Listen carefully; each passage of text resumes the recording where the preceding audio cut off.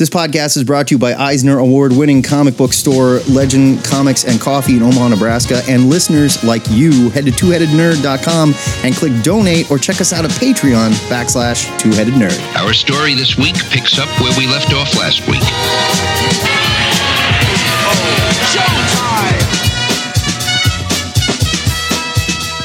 Broadcasting from the Ziggurat at Omaha in caverns deep below the metro area, it is our pleasure to welcome you to episode 715 of the Two-Headed Nerd Comic Book Podcast. I'm your head number one, the internet's Joe Patrick. I'm your head number two. My name's Matt Baum, and it's time for another back issue show here. This time, it's the Slack Issues Reign of the Supermen edition. The Slack Issues Super Crew is reuniting to discuss what happens when four new super peeps pop up in the wake of Superman's death at the hands of Doomsday. Spoiler. And that was it. That was the last we saw of Superman. True story. After that, we'll set you up with our must-read picks for next week's new comics, but now, get ready to wonder why anyone would confuse these new Supermans with Big Blue himself. It's Slack Issue time in the Ziggurat!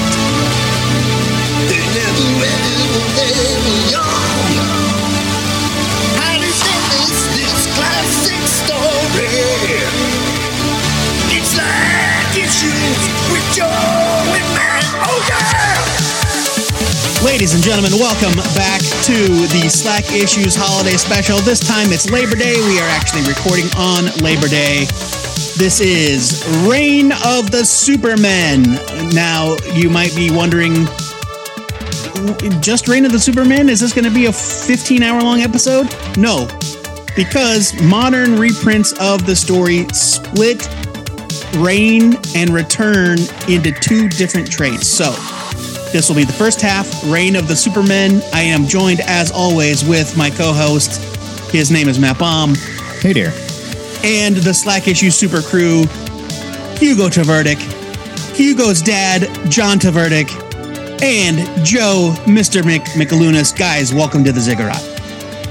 Thanks for having us. Absolutely. Thank you. I thought we were going to go with Hugo Tverdik's dad's friend, Joe, Mr. Mick. Oh, yeah, that's great. That's good. We can do that. We can do that, too. Right. You know what? Joe is more than John's friend, so no. He gets his own. I mean, if you say But so. I'm just Hugo's dad. Yeah. He is, yeah, John is just... The story thus far, when last we met, Superman is dead. A war has been waged for control of its earthly remains. After finally being laid to rest, Superman and his dying father fought a spiritual battle to escape the demonic clutches of Lady Blaze. Ugh.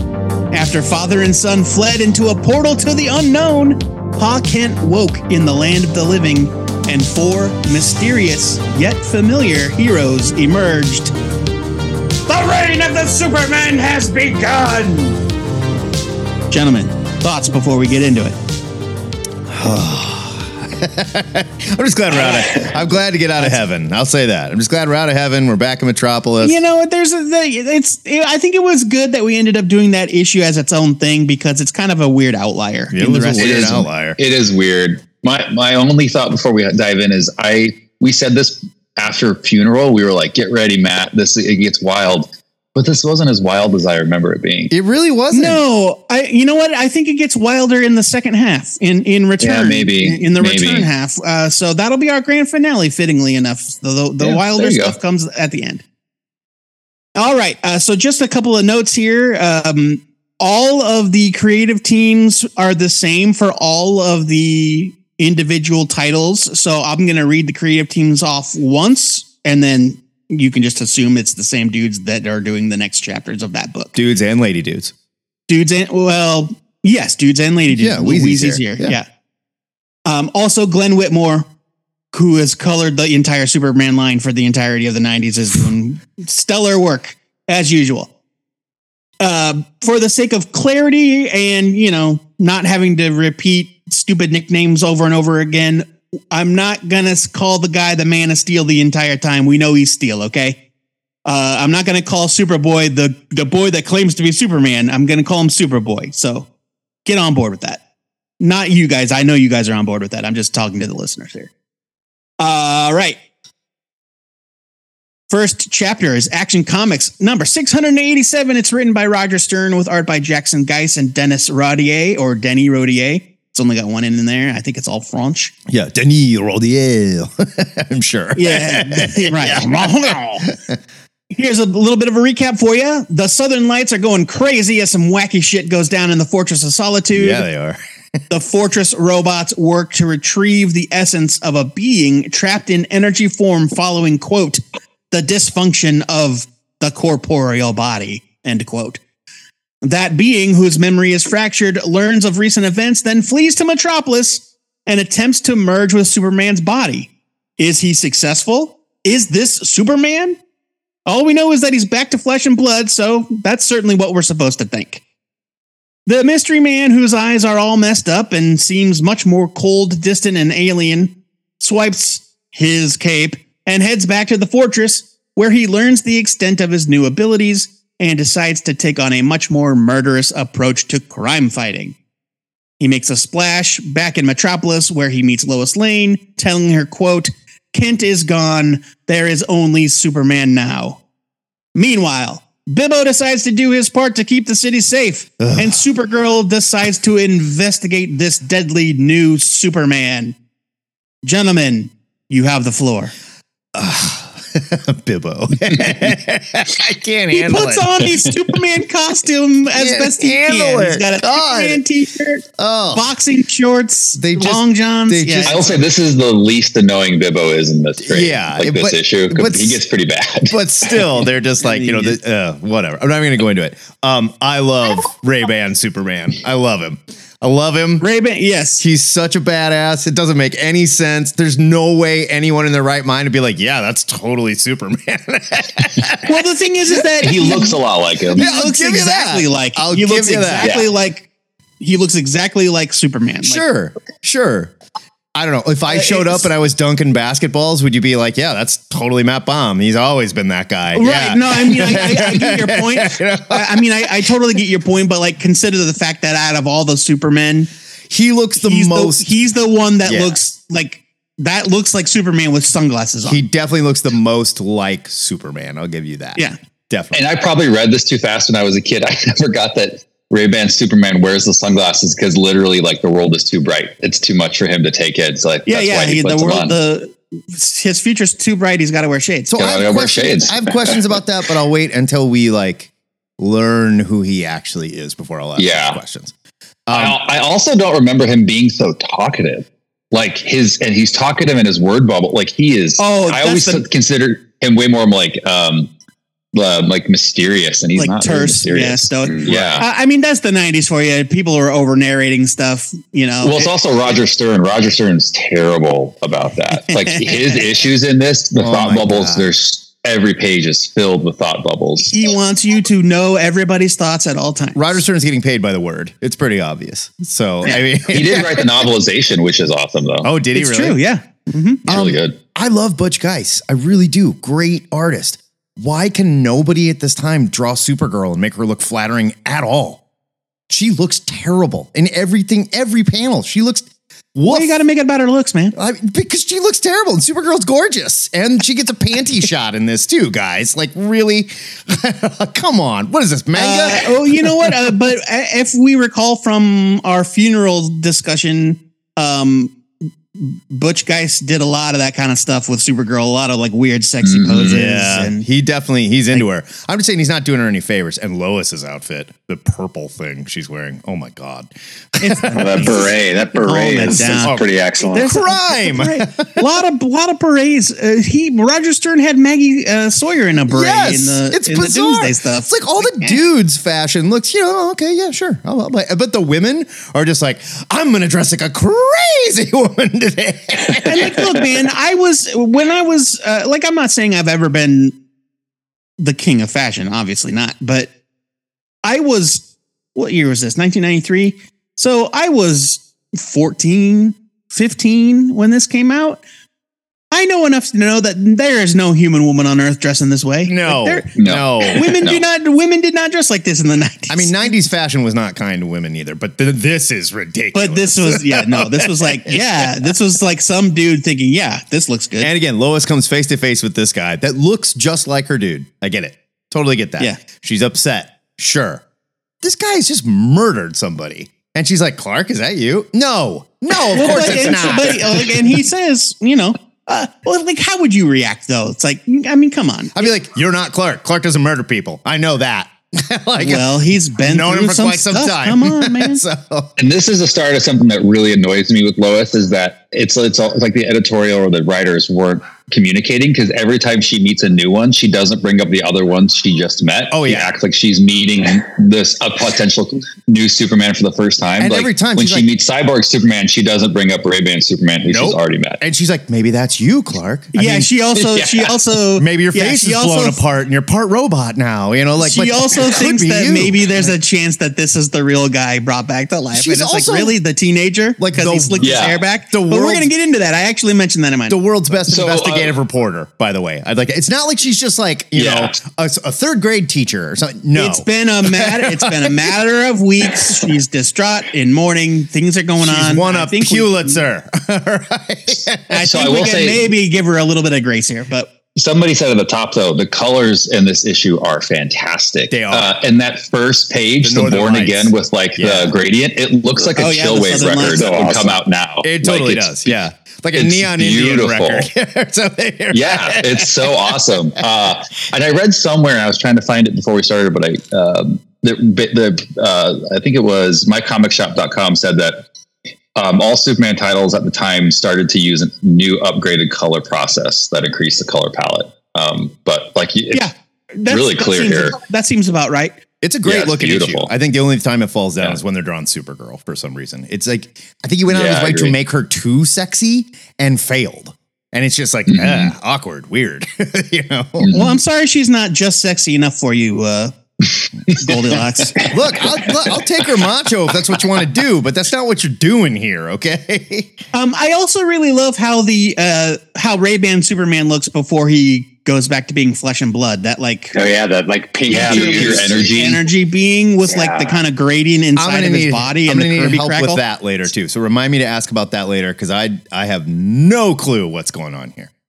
It's so funny, like how many like comic writers are like have this like God complex, whether it's Vision or whomever. Like when they like birth a new being, they always do the I am every time thing every damn time. Yeah. And it's in Avengers Age of Ultron, even Visions, the show, and it's just like, guys, we get it. Yeah. What is up? What is this? Your gods? What is I this exist? Right, and also if this guy's supposed to be Superman, why would he think that way? I get that his memories are fractured. Why wouldn't he instead be going, what the hell? What the hell's going on? Oh my God. That's I gotta kill Doomsday. Red spinning siren that this is not Superman, Sure. And like, look, we all knew without knowing at the time, but we didn't actually know anything. We didn't know what DC was going to do. We didn't think DC was ever going to kill Superman. So at this point, yeah, it's possible. They could have said, like, yeah, this guy that's vaporizing people with his new energy powers is the real super.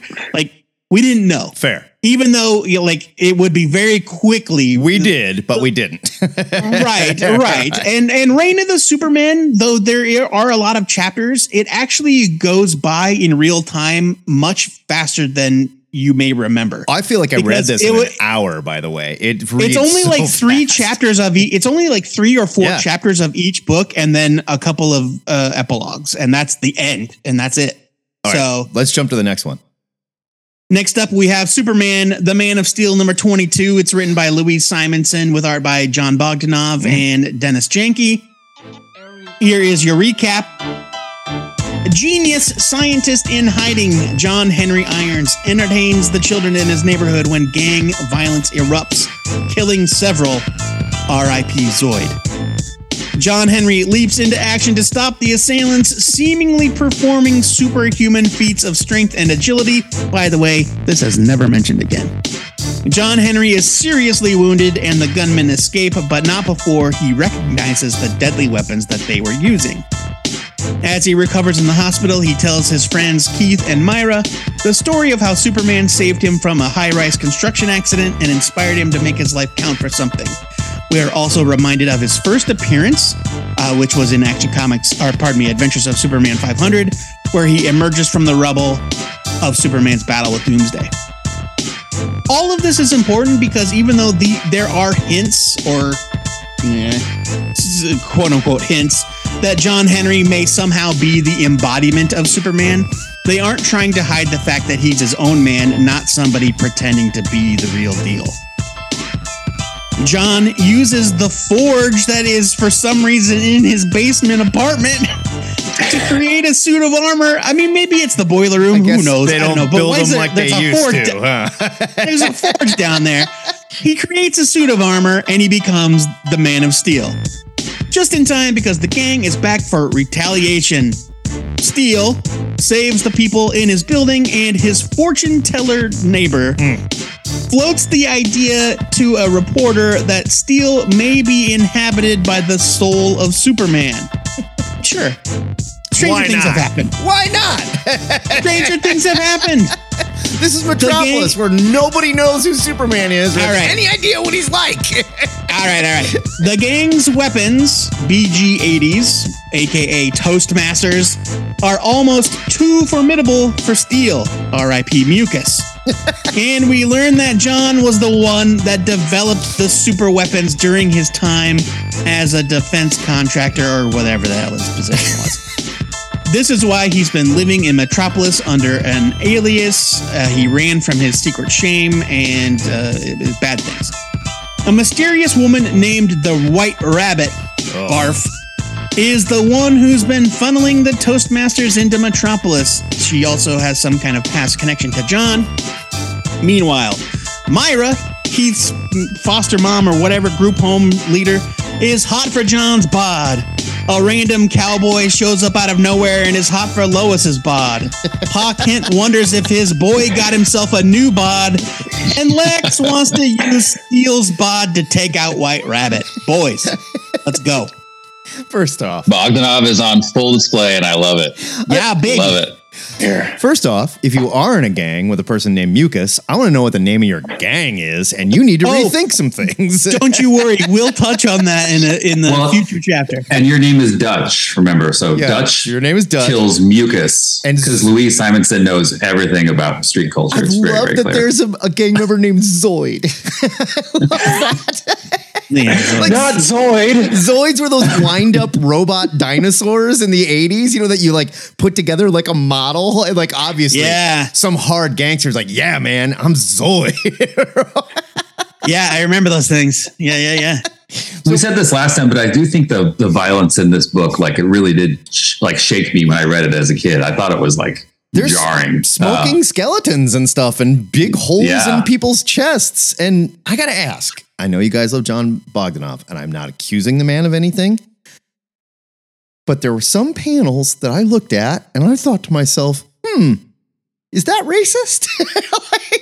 No, there's a few moments where it's questionable things. There's a few moments with the writing and with the art where it feels voyeuristic and attempting to like bring a certain culture to life that you don't understand or have any overly exaggerated features. What is coming off this one guy's head? It looks like he has broken glass. It's hair. I mean, but that's a weird thing. That's a weird artistic choice, but it's got to be hair. What else could it be? And then his buddy is really into acupuncture. And so we also talked about this before, and I feel like now I really do. I gave Matt shit about this last time, but now I'm kind of on Matt's side, and I need to discuss it. So what is Steel's suit? Is it skin tight? I don't know. Is it an Iron Man armor? Because it forms to his head, and his mouth opens. Like, because he what are we dealing with here? Opens up this whatever, the furnace, and makes a suit so that we assume it's made of steel. But when he wears it, it's all bendy and does whatever he needs it to do. And it forms to his mouth, like Mr. Miracle's mask. Totally. Yeah. So, I mean, it's never really explained in any of these early appearances, but Steele does eventually graduate to his own ongoing solo series. And, it gets into a lot about his background, and like the guy is a genius weapons developer. Sure. I'll give So him that. I think it's safe to infer that this is essentially an Iron Man suit, and he was capable of building it in his basement with scraps, like Tony Stark was able to Apparently. build the Mark I in a Yeah. cave with scraps. Melted down a bunch of paper Except clips. these aren't scraps. He had actual tools and a forge and all sorts of stuff. And so it's probably full of circuitry. I mean, he's got rocket boots and like a wrist cannon that Yep. shoots Bolts. rivets because they're railroad spikes because he's real into that John Henry theme. Oh yeah, got to stick to. Like Henry why are they Johnson is his name. why are they railroad spikes? John Henry Irons. Well, then Steel. obviously he's shooting railroad spikes because I mean, he's he a steel wants driving man. Metropolis to believe that Superman has returned, and Superman flew No, around shooting that's railroad spikes. No. This is very important right from the jump that this man, John Henry Irons, I never agree. once makes a claim that he is Superman. I agree. It is the writers who force that into the plot with this stupid like. It's almost like there was a mandate where every writer was asked to cast doubt on whether or not Superman was somehow reincarnated as this being, or Right. reborn as this being, or rebuilt into a robot version of this being. I'll give or you whatever. Ray-Ban Superman looks like Superman. Steel comes out of the earth, and they're like, Superboy's a clone. You "Is know, that Superman? the rest of them are plausible, but this one is the biggest stretch where the psychic is like, Yeah.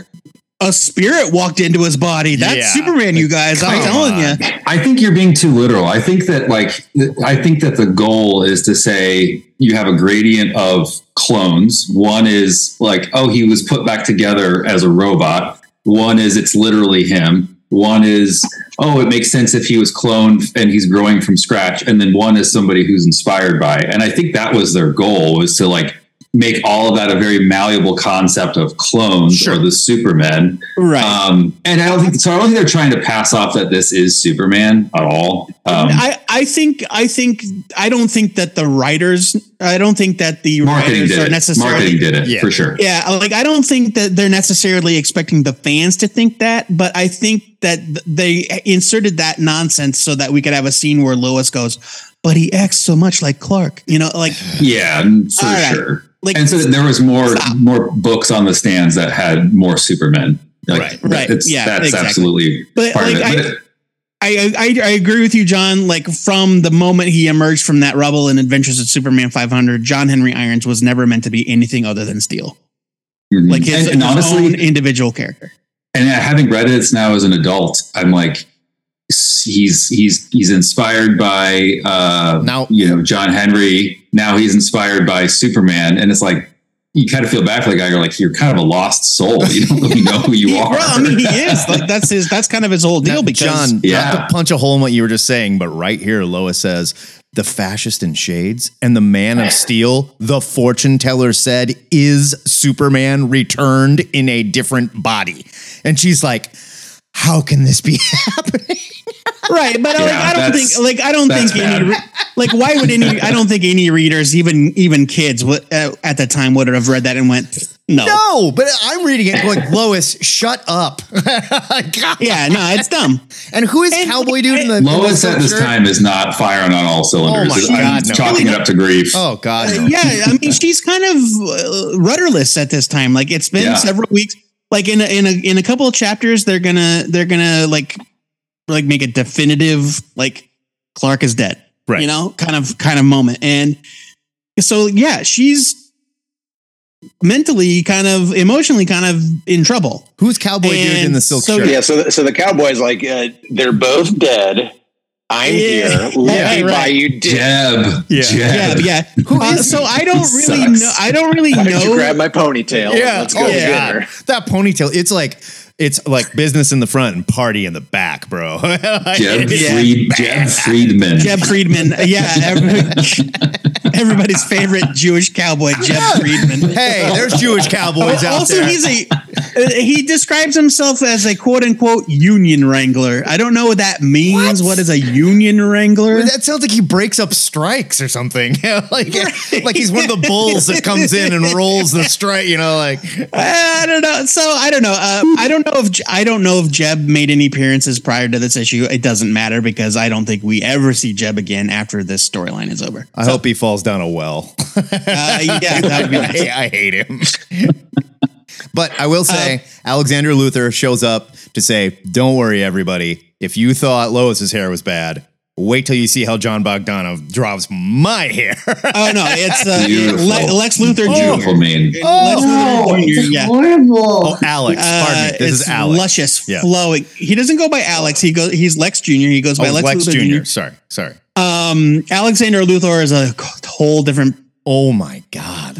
Whole different podcast. We're not going to do that. We're not touching that with a 10-foot pole. All right. Should we get to 78? Superman 78? Yeah, baby. This is a good one. I like this one a lot. I love this issue. All right. Moving on. Superman 78, written by Dan Jurgens with art by Jurgens and Brett Breeding. I would say of the 4 Superman titles, this is the closest one you would have to like a core title. Even though we still have Action Comics, like Superman is like the main thing. Dan Jurgens was the guy. Yeah, he was the big dude kind of steering this shit. He was he was a main driving force, at the time. So I always felt like if something happened in Superman, that's what you had to pay attention to. So recap time. Lois is still in mourning, but that doesn't stop her from doing her job. She arrives at a LexCorp facility investigating claims that Superman showed up and prevented a nuclear disaster. What makes this claim different from the rest we've seen so far is that there is photo evidence. I mean, shitty photo evidence, but still. Yeah. You only see half of his face, very convenient. This new Superman visits Star Labs and learns that Project Cadmus has taken possession of Doomsday's body. I'm sure they're not planning to do anything shady with it. Up until the point of the big reveal, every time you see this character, he is obscured in some way. He's a shadow. Infrared, in the shadows, like whatever. The lights are behind him or something. Right, it's very mysterious. Lois learns that Superman's body is missing again and assumes, I think justifiably, that Cadmus is up to their old tricks. Suddenly, Cadmus is under attack, and the assailant is none other than the cyborg Superman. Now, just point of order, because we all know what we're getting into here. In 2023, we obviously know that this is the villain of the story, but we had no idea in 1993. Of all of the new Supermen, looks is questionable, but his human parts are there. He sounds and acts the most like the real deal, and claims that his body had to be rebuilt due to the injuries suffered fighting Doomsday. Plausible. He does have death metal like lettering on his like dialogue though, so he's like, "Give him to me." No. One quick interjection to prove Joe's point. Hugo just looked at me and said he's the villain because he hasn't read all the way up, so he doesn't. Oh, dang it! I'm so sorry, Hugo. No, but it shows you that you're right. Like, we didn't know. You don't know. I mean, Cyborg. Since his introduction, the Cyborg Superman has been a villain in Superman titles for the past like 30 years. Is this the first time major villain we have met the character, though? Like Hank Henshaw? It is not. Okay. It is not the first time. And when his identity is revealed in the Return chapter, we'll get into that. Okay. Cyborg Superman has come to dispose of Doomsday once and for all. There's a great scene where he's gathering up the body, thinking things like the JLA should have done away with him. Green Lantern could have atomized him with his body, etc., etc. How its fists are still covered in his blood.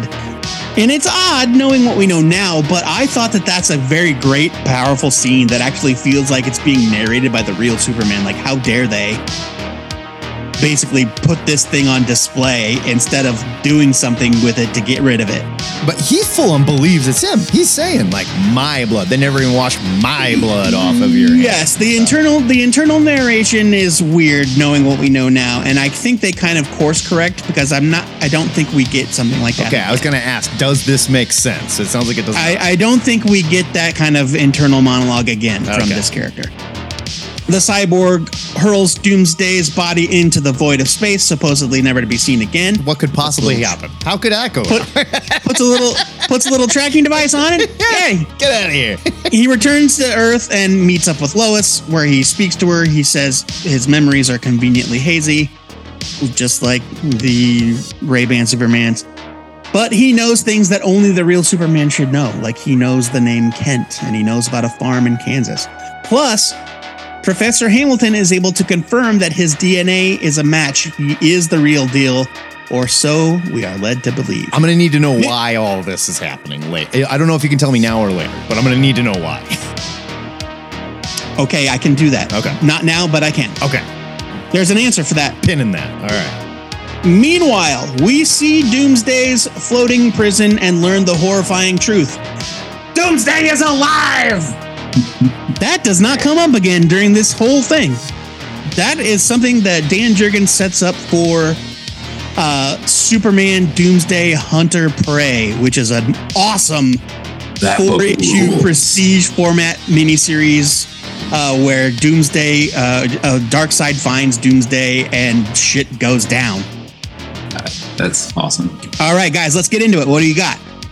Again, poor Lois shows up and looks at a robot and goes, Clark, is that you?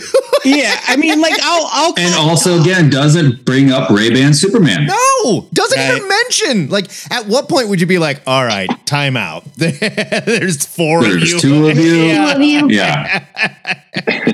I think it's kind of nebulous where these things are happening when these things are happening in relation to one another. Like they came out according to the triangle numbering. I get that. Yeah. But it doesn't necessarily like we don't necessarily like how long ago did Lois meet Ray-Ban Superman? Did it happen earlier that day? Still. Did it like I'm just saying like I think there's some she's not wearing the same dumb outfit. I think if they didn't do the triangle numbering, I could say that's fine. But they are saying this order. Or if they did Lois bumps into one of them and goes, "Is that you?" And then like I don't know, Lana Lang bumps into one of them. It's like, "Oh, is that you?" Like if 4 different people met them, right? It's like, "Is this Superman?" Maybe, but Lois is there for all of them. And the death and funeral issues were sequential. They did pick things up. So like that's fair. We're on the same. The logic should hold here. It definitely felt like it was moving the time like right after what happened in that last issue. I think at the very least it would be fair for you to assume that these things happen in rapid succession, even if they happen one after the other. Yeah. Like I would be comfortable saying that even though a week passed in real time, that Lois met up with Ray-Ban Superman. It didn't happen a week before she met Steel, which didn't happen a week before she met. No, the Cyborg, I think it happened Monday, and then Tuesday she met this guy. Yeah, and or Wednesday, even like she met Monday this morning, guy. Monday afternoon, Maybe. Tuesday. Yeah. You're right, that kind of thing. Although she did change and put on football pads under her, like her shoulder pads. Or so that scene when we first see her stand and she gets out of the car is like, damn, linebacker Lois showed up. I mean, I don't know. I don't know anything about fashion, but were shoulder pads even still a popular thing in ladies' fashion in the 1990s? Probably, but not like early 90s. Yeah. Not like but this. It's with a trench coat. Yes. It's clear. It's either her trench coat has the pads or crazy or whatever dress she's wearing under the trench coat is like seriously beefy. And again, everybody is Cyborg Superman. I mean, he's acting more like Superman than I would say Ray-Ban Superman is. He sounds like Superman. He acts like Superman. Right. He knows things Superman should know. And yes, robot parts. But if you look at him, he looks like Superman. He carries himself like Superman. I also feel like his mouth has to be a speaker because he doesn't have any lips. He just has teeth. So he should be talking like this. It's hey, Lois. I mean, I do think it's I think it's a nice touch that they did not, if they had done something like give him a word balloon that looked like, something you would see coming out of the Vision. Right. Sure. Or Ultron. Or even, or that would be, yeah. That would, even in the back of your mind, that would be like, well, yeah, but he's got a normal ass word balloon. So he sounds just like Superman, I guess. But yes, I agree with you. It's probably some sort of internalized speaker thing. Yeah. I love this issue. I think it's legitimately excellent. I love it. It even has, it further cements Guardian as a Cadmus cuck, and it's just hilarious. He's definitely a bootlegger. Like, Superman, that's you, is it? Like, slow down, dude. Somebody ask some questions here, please. No, he is a total Cadmus bootlegger. Like, I think he's just, the Sky Sentinels look rad. I love their design. They're cool. Like, those guys showed up to fight Doomsday. I love the design of Cyborg packs. Superman, though. I think Cyborg Superman looks kick ass. I love that. No, it totally holds up. Yeah. It's a classic design. Yeah. I thought that the Doomsday wrapped up in a bunch of cables, but none of them were connected to his body in any sort of medical way. It was really weird. That was my only real weird art note. Right. You look at it, it doesn't really make sense. So it's just he's stringed around him. It's like he's laying in a hammock that got away from him. Sort of. Yeah, exactly. Or one of those playground or obstacle course rope ladder things. Sure. Yeah, right. Oh no! Like he slipped and fell. It's like, they're not. He's not plugged into any of this shit. They've just tangled him up. Like, oh no, we're not. Which is perfect to tie him to a rock in space, maybe. The Sky Sentinels look like Kite Man. Totally. They do look like they do kind of look like that. Yeah. You know what? Even the Cadmus logo, if you look at it in a certain way, kind of looks like the Kite Man. And if I'm working for Cadmus and they're like, you want to be a Sky Sentinel? I'd be like, I don't know. It doesn't look like we get to wear a whole lot of padding or anything. Like, what happens if we fall out of the sky? You die. I mean, if you're flying around on a jetpack, you can't be bulked up. No way OSHA is going to allow this, is all I'm saying. So. Oh, no. Cadmus is not OSHA compliant. They're not. They're a shady government agency. They do not require OSHA compliant. Okay, let's get to the character that I least believe that anyone could possibly think is Superman. Yes, and I will comment on that in the recap. It is Adventures of Superman number 501. It is written by Carl Kessel with art by Tom Grummett and Doug Hazelwood. Super Crew favorites, Tom Grummett and Doug Hazelwood. Here's your recap. The horniest of the Rain books begins with a group of punks in a stolen taxi terrorizing the Superman Memorial. Suddenly, the hooligans are stopped by a teenager in a leather jacket with very Superman-adjacent abilities. He steals one of the goons' shades, casually commits sexual assault, and flies away, leaving nothing but questions. The boy claiming to be Superman shows up at the Daily Planet, hoping to tell his story and get some publicity. He claims to be a clone of the original Superman and convinces a hungry young reporter named Tana Moon to tell his story on national television. Sleazy GBS president Morgan Edge wants to make headlines by exploiting Superboy. We're just calling him Superboy from now on for the sake of clarity. Fair enough. Superboy does not seem to have a problem with this exploitation, by the way. He's into it. Oh, he loves it. Superboy heads into Suicide Slum to bust a nobody crime lord named Steelhand. If you haven't heard of him, don't worry about it. This is where we learn that there's something different about Superboy's powers, and that while he's still quote-unquote bulletproof, he's not so good with more intangible things like fire, heat, energy, that sort of thing. Earlier in the issue, we got the most laughable hint that Superboy's story is completely legit. After he does something that reminds Lois of Clark Kent. He pulls his hair back and puts his shades on, making a wink, wink, nudge, nudge joke about Superman's secret identity. And she actually goes, what? Clark, what? God. It's so now. it's so bad. She discusses the matter with Ma Kent over the phone and then tries to explain the concept of cloning to an elderly woman. Meanwhile, we learn that Guardian has been watching Superboy's back the entire time, making up for powers that he should have but seems to be lacking, like super hearing. Bibbo saves a puppy, and Lex Luthor is pissed that someone managed to clone Superman. Or did they? Gentlemen, your thoughts? I mean, to Matt's point, like, it's not Superman. He clearly says, I'm a clone. Right. And Right. like that kind of just goes, all right, you are like Steel. You are an inspired character. That's one of the things that I like about this issue is that he constantly says, well, don't tell anybody but I'm clone, but he repeats it 3 times to 3 different people. Anyone who will listen, right? And okay, is Lois writing about this stuff? Is she right as this is happening? Is she writing articles? Because if I'm Perry, you are either going on leave until your senses come back or you're fired.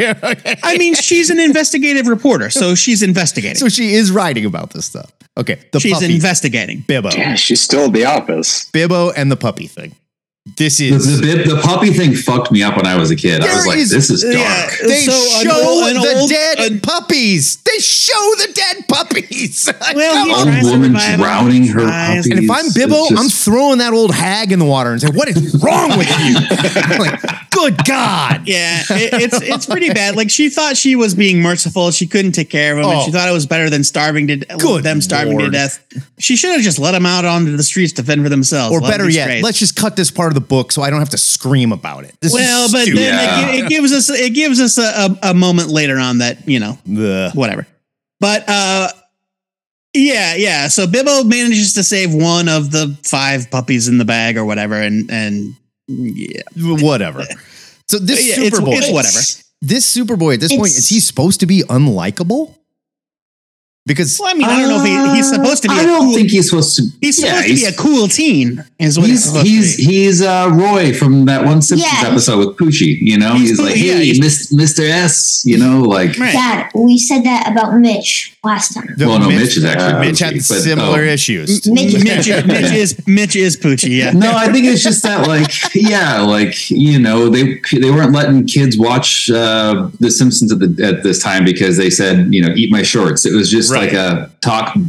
I know you are, but what am I? Right? Like, like there's some alternative history, you know, timeline where like we got a Tom Holland movie where he plays this version of Superboy. Like, you know, like, it's just like, it's a Hollywood little package. I'm a clone of Superman. Who the hell are you? You know, that kind of thing. You can read all of those quotes in a Bart Simpson voice. And I'm not regular Superman. I'm cool Superman. So like back in the 90s, this is like, oh, he's a rebellious kid. Because right now he comes off as a petulant sex offender idiot.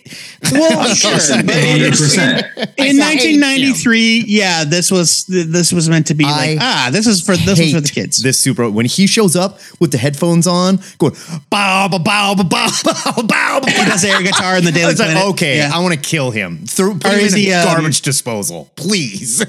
It doesn't matter where he's. But yeah, he does air guitar while he's floating in the office. I do think Grummet's the perfect artist for this style, though. I do agree. I think it looks for sure. Good. This book looks very good. His design is stupid as it is. It's like it couldn't be more 90s. I get it. Grummet has the most youthful style of all of the 4 Superman artists. I just wish the old woman would have put Superboy in the bag and thrown him into the water. God, I can't stand. This was the one book, all 4 issues. Like, I hate this. And it's so funny because I love Superboy. I've loved him since the moment he debuted. So yeah, in 1993, I did think this was cool.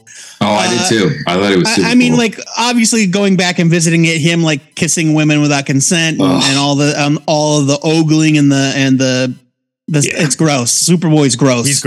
He's gross. And now, weird, he's a horny teen. As weird as John Bogdanov's Lex Jr. is, I would say Tom Grummert's Lex Jr. looks like a damn Sasquatch. It's crazy. I'm trying to find him. There's no extra R in that name. Remember, Matt. Grummet. Grummet. Oh no, yeah, he draws him like he's in like Planet of the Apes or something. Like he looks like Dr. Zaius or something. He looks like Dr. Zaius. He looks like Dr. Zaius. That's it. God. Well, and I think that's something that also is kind of, I mean, not important, but it's a reminder that this is Lex Senior in a cloned body, right? And, and it's youthful and fit and strong. Yeah. It so happens that at this point in time, he's got a broken leg due to the events of a comic book from the last run that we did not review. I was going to ask about special. Because I was like, whoa, what happened Supergirl, there was a Supergirl and Team Luthor one shot that came out during Funeral for a Friend. We did not talk about it during that episode, but yeah, during the course of that, he breaks his leg. His leg is still broken. Gotcha. So now we can sorry, go ahead. We talked about this before, but it just, the stuff with Tara, it just reminds me of just Tana, excuse me, of how many characters there are in Superman comics at this time, like humans. Like it is a full cast. Yeah. You're always like, oh wait, who is this again? It was really interesting at the time when I was reading it, but I would say that maybe more so even than any other era. Totally agree. The post-crisis, especially 90s era Superman, feels like a real living, breathing place. The city has like named neighborhoods that are recognizable. Yeah. It's got landmarks. It's got a lot of people, a lot of characters that actually have stories that end up mattering on some level somewhere at some point to somebody. Yeah, it's like neighborhood people as well. It's not just like this guy lives in Suicide Slum and this guy lives. This was before the Bat books tried to do this, and I mean they did it with success as well after, but this was first for sure. 100%. And and I really love this. I love this era of Metropolis. Say what you will about the stories, but I totally agree. I love how much care and attention to detail they paid in keeping all this stuff straight and interweaving all of these characters. That's the stuff where this is a huge success. And there's a lot of cheesy stuff that happens, a lot of stuff I don't buy, a lot of very forced plot, but they really fleshed out this world. And these guys worked hard to make this. Yeah. They it's amazing with how many titles there are that they were all able to pinpoint a lot of the locations and the people and just really, all together able to do that. Right. So Tana Moon is a character that we meet in this issue, and she ends up being a Superboy supporting character for years and years and years. And she allowing the workplace harassment. Not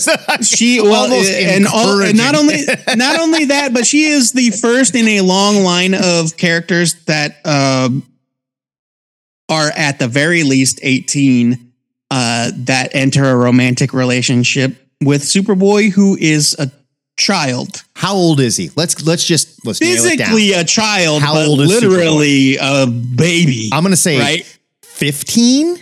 16 at the oldest? I would say he's 15 max. Is what I would 15 say. Gross. Yeah, and like the number of adult women that are of legal age. Like Tana Moon is a reporter on television. Right. And the jogging woman that he kisses, like the number of adult women over the course of Superboy's early career that are like romantically or physically lusting after him is 15-year-old absurd. It's icky. Hugo has something. She is 15. He is 15 because Lois says.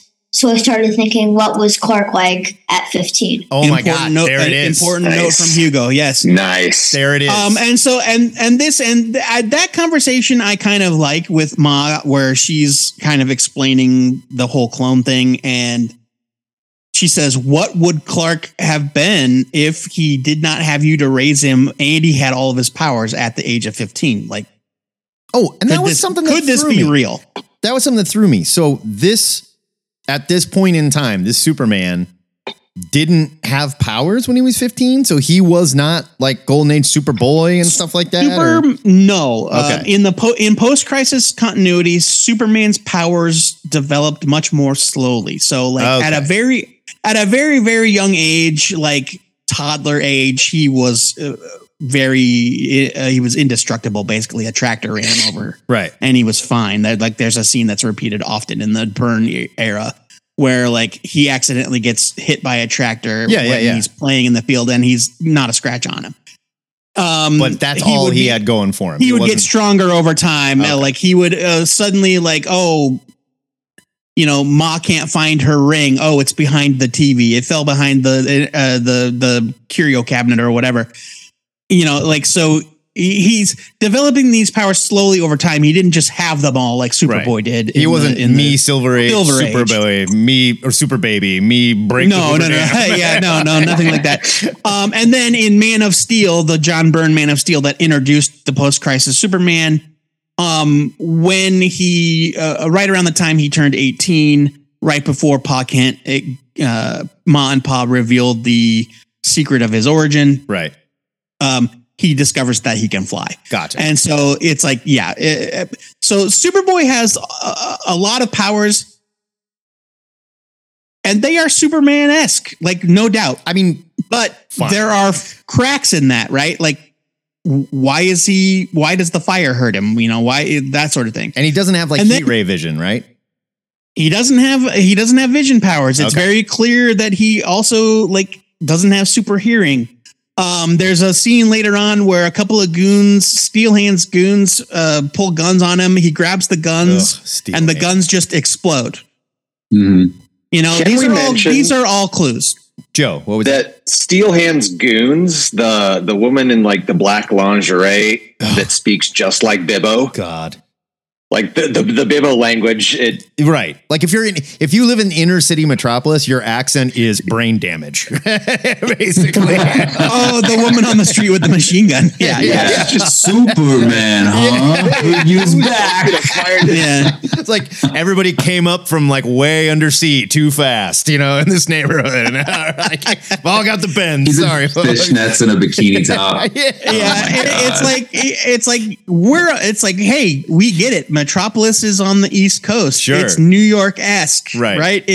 And so it's like the most stereotypical Italian, like New York accent. I guess. I don't know if I'd even call it something like that. Use guys kind of nonsense that like, no, it's crazy. All right. It's time to this issue is also, sorry, one last thing. This issue is also the first time, because I assume because it's Carl Kessel and Tom Grummett in Adventures of Superman, that we've seen Jonathan again. When they show him in the bed when Martha's, right. He's still in the hospital. He's still in the hospital. But it's our first time.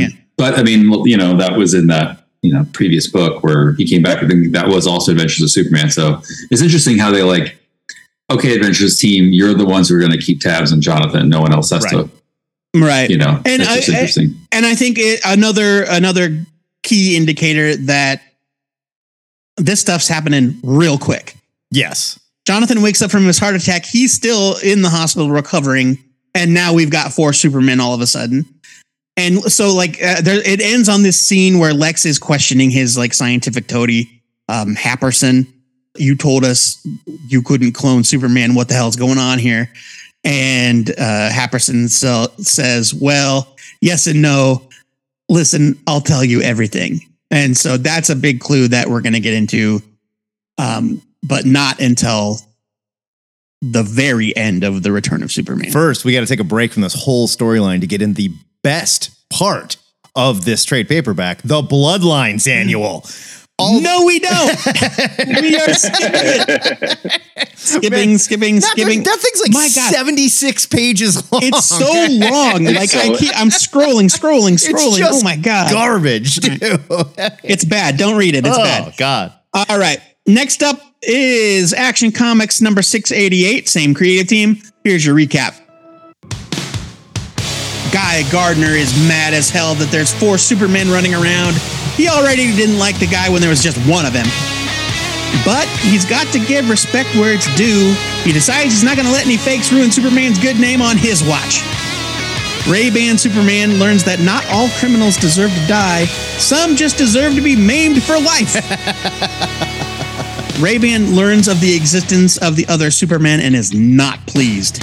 We learn that he needs to periodically recharge his batteries from something called the regeneration matrix. This is important. Ray-Ban and Guy fight, then they team up according to superhero tradition. Guy sees Ray-Ban's brutality up close and loves it. What a psycho.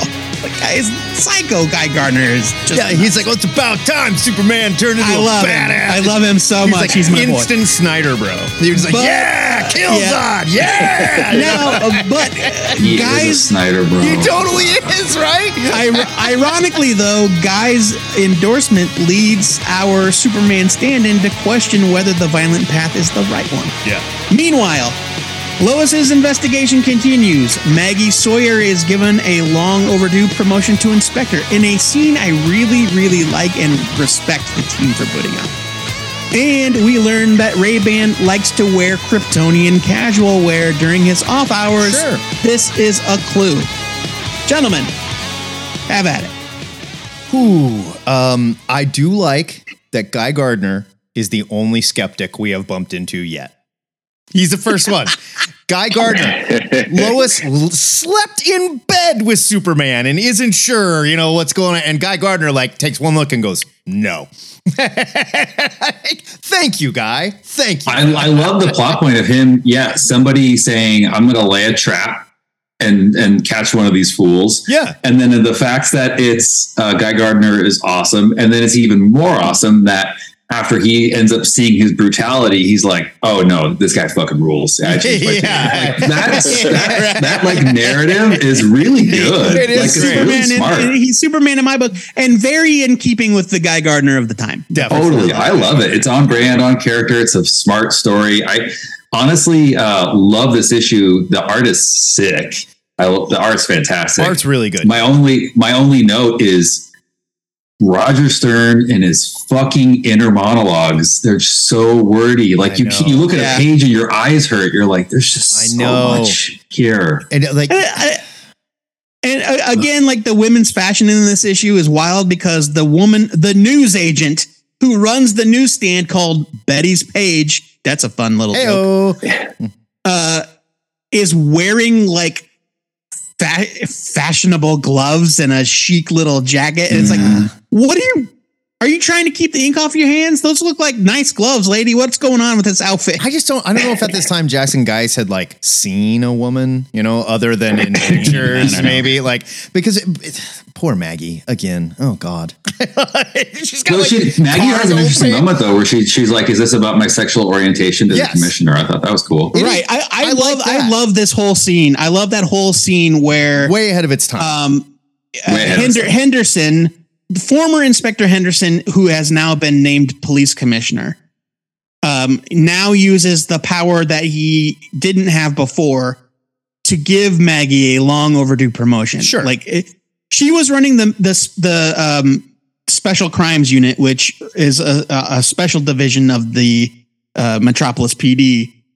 And she was just a captain. And so she was technically bossing around people that outranked her. Right. And Henderson was like, nah, we're not doing that anymore. It's like, you're already doing the job. It's yours. Right. And he gives her props and respect. And he's like, I don't care about your sexual orientation. I don't care about any of it. All I care about is chain of command, and you deserve this position. And I thought that whole scene was great. It was great. Her haircut is tragic. I just think there's a better way to illustrate who Maggie is as a lesbian without putting her in cargo pants, a sweatshirt, and suspenders. The suspenders over the sweatshirt. What is wrong with you? and there's something going on there. Eyeglasses that she never once puts on, so she's only got them in her hair for an accessory. Always in that Lhasa Apso that she wears on her head. Right? Yeah. God, it's just you can fit a crimson in that hair. Ugh. But this is good Butch Guice. This is good art. This is good art. I love the way he draws Guy Gardner. It's good issue, and they use Guy Gardner to throw that to show you okay, Ray-Ban Superman, he's a heavyweight. He can mess people up. Guys with rings, Not a problem. So I'll give you that. We're establishing power levels. It was super cheesy part though, where that guy's in the hospital and he's like, you know, in like the trope of like, he had red eyes, he could do whatever. He goes, he had sunglasses. Oh, the safecracker guy. Yeah, so right. stupid. There is a bit of he wore sunglasses. There is a nice bit of cross continuity here where they accidentally bust into a warehouse where a weapons deal for Toastmasters is going down. So not the speaking group, but the guns. Yeah, but the guns, right? The BG-80s. Yes. The Ray-Ban Superman is not impressed with these guns at all and just destroys them with a wave of his hand, which I thought was pretty. They're really only a neat Steele's display of problem. power. Like the whole thing with the Toastmaster, it's really only Steele's problem. Nobody else cares much about it at all. They really don't. Yeah, I mean, these like crazy weapons in the street, and yeah, it's just in they're one like, book. it's just Zoid killing mucus. Who cares? You know? I'm more concerned with this safecracker that's got a family to feed, you know, that kind of thing. Right. Job's a job, Joe. Job's a job. All right. Let's move on if you guys are ready. Oh, God. I don't know. This is our first actual Superman to Superman crossover appearance. Superman, the Man of Steel, number 23, same creators. Louise Simonson's gang names continue to be the absolute worst. Wow. To Matt's earlier point, the gang is called the Shark Enforcers. The Sharks are trying to track down Steel, and they are recording everything, quote unquote, for posterity. They succeed to their own detriment. The video makes its way into Lex's hands. He decides to hold onto it for safekeeping rather than air it on his news network. The White Rabbit continues to be ridiculous. Oh my God. What is she even? Is she a gang leader, a weapons dealer? Anyway, I'll take it further. What is she? Period. Like, is she? We're going to learn. We are going to learn in short. We're going to learn that in short order here. Like, if they said she's an alien, I'd go, okay, that makes sense. Regardless, she wants John Henry to be able to find her, so she, turns off the security system in her apartment or whatever it is she says. Superboy struts into Suicide Slum trying to make headlines by stopping another gang fight. He causes more harm than good, and Steel puts him in his place. A helicopter pilot for the Daily Planet is killed because of Superboy. There is an important moment in this scene after Steel puts Superboy in his place. John flat out denies that he is Superman. He's like, I'm not him. Well, no shit. All right, hey, save your comments. We'll get to it. Lex tries to lure Steel into an arrangement similar to what GBS has with Superboy, but John Henry ain't for sale.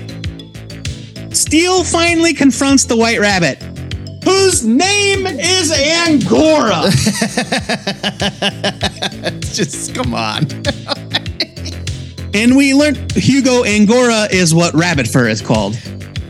And we learn that she helped John develop the Toastmasters. She is a ballistics expert and a scientist, and she helped John invent these super weapons. Okay, Angora is a type of rabbit that they harvest for its fur. Well, right, but they say an Angora sweater. It is right? a white rabbit. fur. They've done everything short of having her eating carrots at this point. She's not wearing funny ears, She could be wearing funny ears. Yeah. An earlier version of the weapon made its way into enemy hands, costing countless innocent lives. But while John was horrified and refused to help create a more advanced model, Angora betrayed him and stole plans for the BG-80 prototypes. She thought that maybe they could rekindle their partnership, but she shoots him with a Toastmaster point blank when he refuses. Superboy comes to Steel's rescue, and we are given another clue that his invulnerability isn't all it's cracked up to be. The armor's too hot. Hot. Can't hold on to it. Meanwhile, Lois's cowboy friend is still trying to get into her pants. Bear in mind that it has only been a matter of weeks since Superman died, and at this point, Clark Kent is only presumed dead. I think he might only be missing, technically. Well, but she knows. Well, yes, but you know what? He doesn't. Maybe she doesn't. I'm taking that off the board. Maybe she doesn't. Lois could be insane. No. No, but Lois isn't reciprocating. The friend is sleazing on. I know. Right? I know. We learn that Jimmy Olsen loves the Spin Doctors, and Lex learns Steel's true identity. Crew, your thoughts about Man of Steel? Once again, number 23. The Lois thing. So Steel catches her, and he's like, "I've got you, Miss Lane." And she goes, "What? Yeah. How do you know my name? You're a world famous reporter, right? Yeah. This would be like if I got into a car accident and I was like, "Oh my God, Mel Gibson!" You know, and he's like, Right. "How'd you know Held it was me?" Superman while he died. You're a famous Right. racist, Yeah. you know. You have been on television, man. Like you're come on. Lois, Yeah. What a poster. Louise, Yes. she struggles with some of the dialogue on this issue. I mean, like Lois is that, and then like the chopper's gonna blow, Yeah. like before she jumps out. There's just some rough moments. Oof. There's also in the scene where he lands and the reporters mob them. It is very, very reminiscent of the scene in Man of Steel, the miniseries number 6, where Superman has no choice but to reveal himself to the public to save a plane that's crashing into Metropolis, and he saves Lois. All right. And so it's very reminiscent. And she's like, "This is how I met Clark." Oh, I And see. like Clark, he's planning on leaving without answering any questions. And then she tugs on his cape and stops him. And he says, "Lady, I'm not Superman. I'm out." And then he leaves. We get the great scene where Steel is like, "That reporter's dead or that chopper pilot's dead because of you. More people could die." Again, yada, yada. Superboy, petulant, jerk, and bad at his job too. Really bad at his job. Yeah, I mean, he has zero Nothing training. to root He for. escaped. He escaped Project Cadmus while he was still cooking. I hate him. Yeah. And I honestly like their interaction together because they are so different. Like they're completely different. And I think that interaction is interesting. At least Steel is like, "You're doing it wrong," and like I'll give him that. Right. It's I honestly think Steele's characterization in this whole book was really good. The whole being an arms dealer who now is against it. Like he's like this street level Tony Stark, and I don't know. I think it's really interesting. He is DC's Iron Man, basically. Yeah. I just want to put something out there, and I am not accusing anyone of anything. You brought up the violence and how they're like, this is another violent book. We're seeing like people just getting holes blown through them and stuff. Did anybody else notice that only black people are being killed?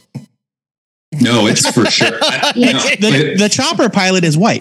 The chopper pilot is, I'm just talking about like, we see an explosion. The street level We violence. don't see the chopper pilot blown apart. Yeah, I mean, and I get it. It is inner city Metropolis. Yeah, but there's like, it feels like they were DC or Simonson or Bogdanov were trying to like infuse a like John Singleton, like Boys in the Hood style to this book. But it's like if this were happening in Harlem or on, I get that, but like it almost comes off as if like this was an episode of The Wire. But it almost comes off as we are animalizing this group a little bit here in this book. I mean, it's a little much, but that's not even my biggest problem. I think that is a very white liberal read on it, and I'm not saying you're wrong, but I'm saying like the White Rabbit. I don't think that anybody had any ill intentions. I want to talk about the White Rabbit. And at the time too, I mean, like you think of the hot movies that were like up for Oscars and things were, Boys in the Hood, New Jack City, like those were really popular. They were, but they were just trying to vibe with something that's going on in the culture, and it may not have aged well, but I think it's very easy to look at it. They were, but it's also very easy to be like, oh, the black character, he's going to do gang stuff. Like, oh, you guys, come on. Well, I mean, except for Steel, be better than that. A genius, like Steel, you got is the Steel counterbalance. Has to deal with the gang stuff because Steel is black. Yeah, no, you're right. I mean, sure. Come on. There's also, early in the when we did Adventures of Superman 500, and we got to the scene where Steel is introduced, or where John Henry is introduced, he comes out of the rubble. And one of the gang members, it may have even been Mucus or Zoid or whomever, fires a Toastmaster, and what comes out looks like a gigantic bullet. Yeah. And at the time we chalked it up to like artistic license, Bogdanov being Bogdanov, whatever. And then Superboy makes has a thought to himself as he's being attacked, and he says, "What are those guys shooting? Are they rockets?"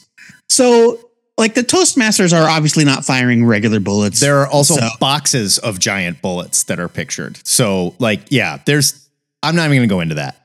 Yeah, I mean, but they're like some sort of ballistically insane advanced weapon. So you guys are John Bogdanov fans. I've gone on record as saying I don't get it. Is this good John Bogdanov art? Yes or no? Because I like it. Wow. I just there are fantastic shots, and then there are really bad shots. There's a shot of Jimmy where he has the Spin Doctor shirt on, and his hand is like this, oh yeah, and it's bizarre, god awful. It also has your disappearing arm Superboy shot where he's flying.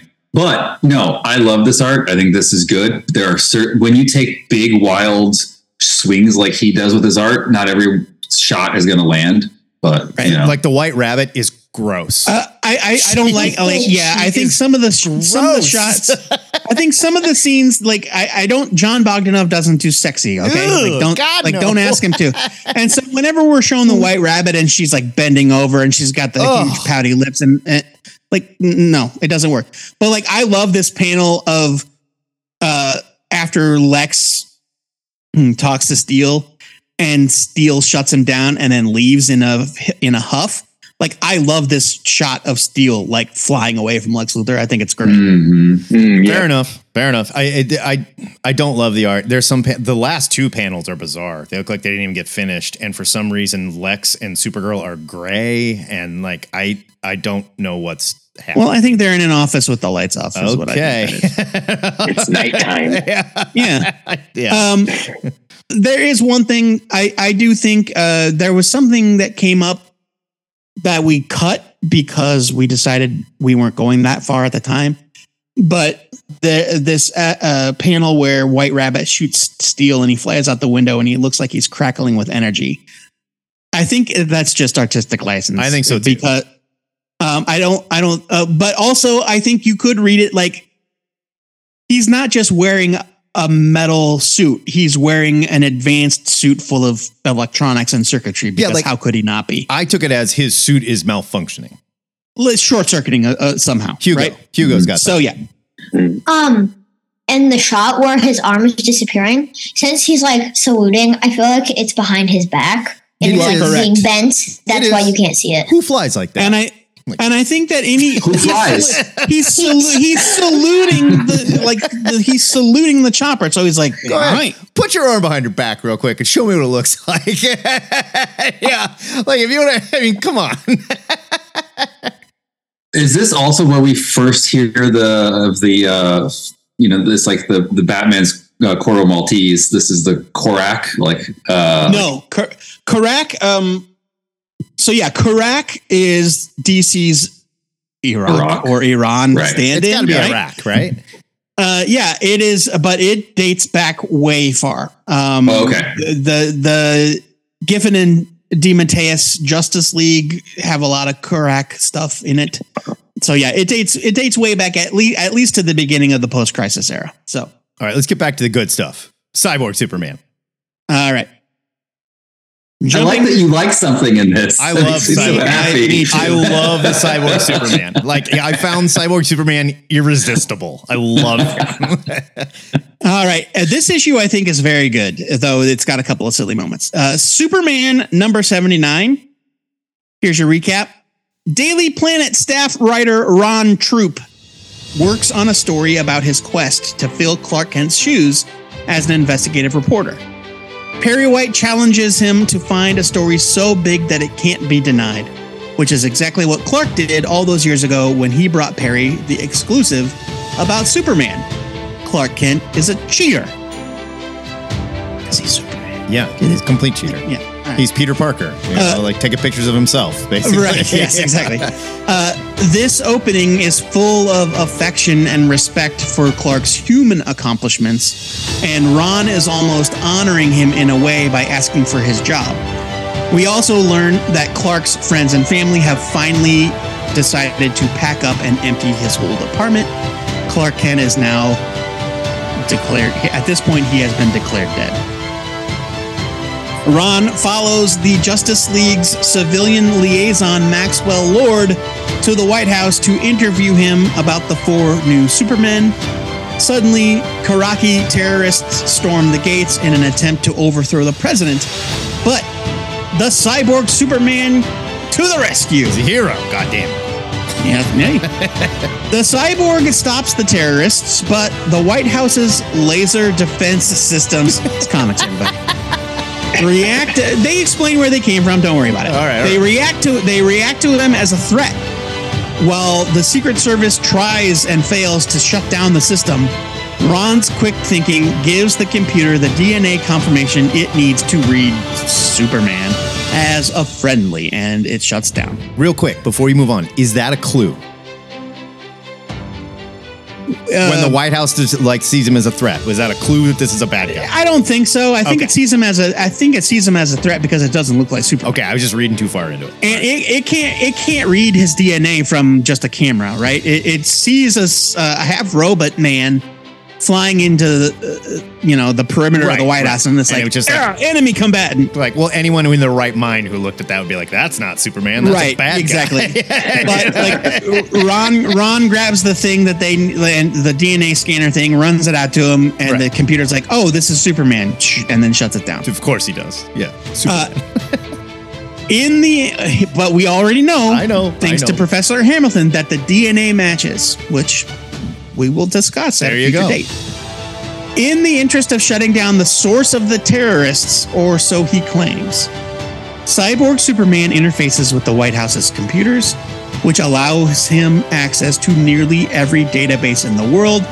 Great idea! What could possibly go wrong? Bill Clinton's just like, hey, go for it, robot man, who I think may or may not be Superman. Bill Clinton at this point, not even in the room. We are then shown a collage of images that are like flooding into the cyborg Superman's brain that he's accessing. There's a fun little like Easter egg shout out to the Fantastic Four. We also see the Coast City skyline and a spaceship that will look very familiar very soon. Oh no, but holy crap! The terrorists have hidden a bomb inside Maxwell Lord's briefcase. No worries. Cyborg vaporizes it, saves the day. Also, Max, never not a problem. I mean, at this point in time, as far as anyone is concerned, he's a good guy. He's still a good guy. Like Maxwell Lord is a good guy. Like he hasn't done anything bad at this point. Maxwell Lord is the liaison, the government liaison for the Justice League. All of these events convince Ron and President William Jefferson Clinton himself that the cyborg Superman is the real Man of Steel, and both the White House and the Daily Planet endorse him as the one true Superman. Yikes. Gentlemen, your thoughts? Not a bad Bill Clinton, I will say. Like, they did pretty good likeness. Yeah. I think it's a pretty great Bill Clinton drawing. Pretty good likeness. Yeah. Normally, whenever a president shows up, we're like, oh my God, if I'm the president, I would sue these people. What's the reference to the Fantastic Four? There's a little four. You can see the tiniest little blip of the Fantastic Four logo. Of the logo, yeah. On the right-hand side of that page, you see the very famous Fantastic Four logo cropped off. It's like right above the Hawkman logo. Yeah, the Hawkman logo. Or Thanagarian logo, I don't know. Is Ron a new character, or has Ron been around? No, Ron has been around for a while. Okay. He's one of the many aforementioned souls populating this version of Metropolis. He's been working at the Daily Planet for a while, kind of coming up in the ranks as a reporter. Gotcha. So I like this. Oh, and he apparently likes jam. He's a jam guy? His shirt just says jam. Oh, yeah, his shirt says jam. But I think it's more like a jam on it type thing. You know, like he gets down. Are we sure it doesnn't say sham on? Oh, no, it does say jam. It does say jam. I like this issue, and like when we get into it, and I'm like, oh, great, it's another magazine, whatever. It's a good setup. It's fun, but the plot here is just like, all right, we got to get Superman and Cyborg Superman on the good side. How about we just blindly turn over all the United States secrets to him and like that's the one thing that that's the one. Well, okay, so here's my thought process there. At that point, the computer has already scanned his DNA and confirmed that it's Superman. I know, but like, who are you going to trust? Like, if Superman shows up and says, "I need to access the computers," you're going to let him. And he had his arm had just turned into a bazooka and obliterated some Iraqi terrorists. You know, Superman does. I like to think that guy did not die, but it sure looks like he dies. He murdered those guys. Come on. And not to get too on the DNA thing, not to get too cynical here, but this does really hurt how can people not tell that it's Clark Kent when they're like, this is a DNA match of the exact person that we know Superman to be. The computer cannot be fooled. This is Superman. We're like, God, but when he puts glasses on, we're just not sure. Like he just disappears. Like it just his DNA is different with the glasses on. Yeah. Well, it hurts when they get to this level with Superman. I don't like it because then you kind of start to make it harder and harder. Yeah, right. Yeah.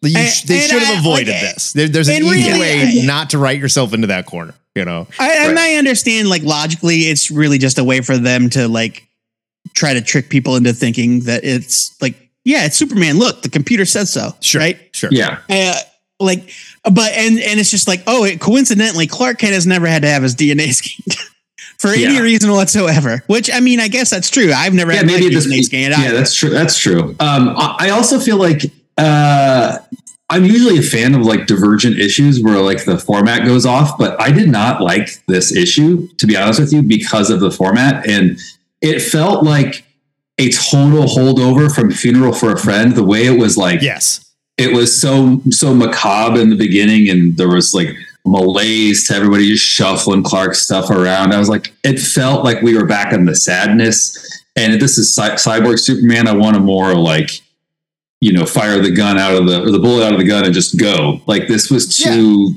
slow and contained. It felt like filler. It felt like filler because they were like, okay, it felt like filler. We had a story where everyone needs to believe that Cyborg Superman is the real Superman. How do we do it? I don't know. I mean, how about we do a thing where it's like a magazine article and he saves the White House? I'm like, okay, great.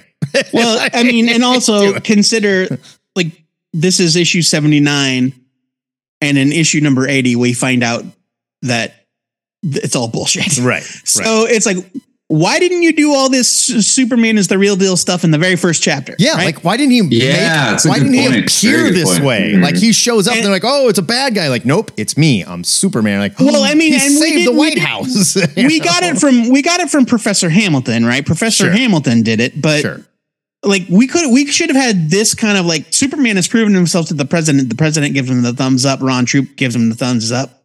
Like that should have been right from the jump. So that we had a couple issues where he's a good guy. Oh, no, he's not. Right. Instead, he's Superman, the end. And then literally the next issue of this comic, he kills 6 million people. So, and at that point, you know what? Like, now I'm even more mad because you're right. You have to impeach the president after that, right? No question.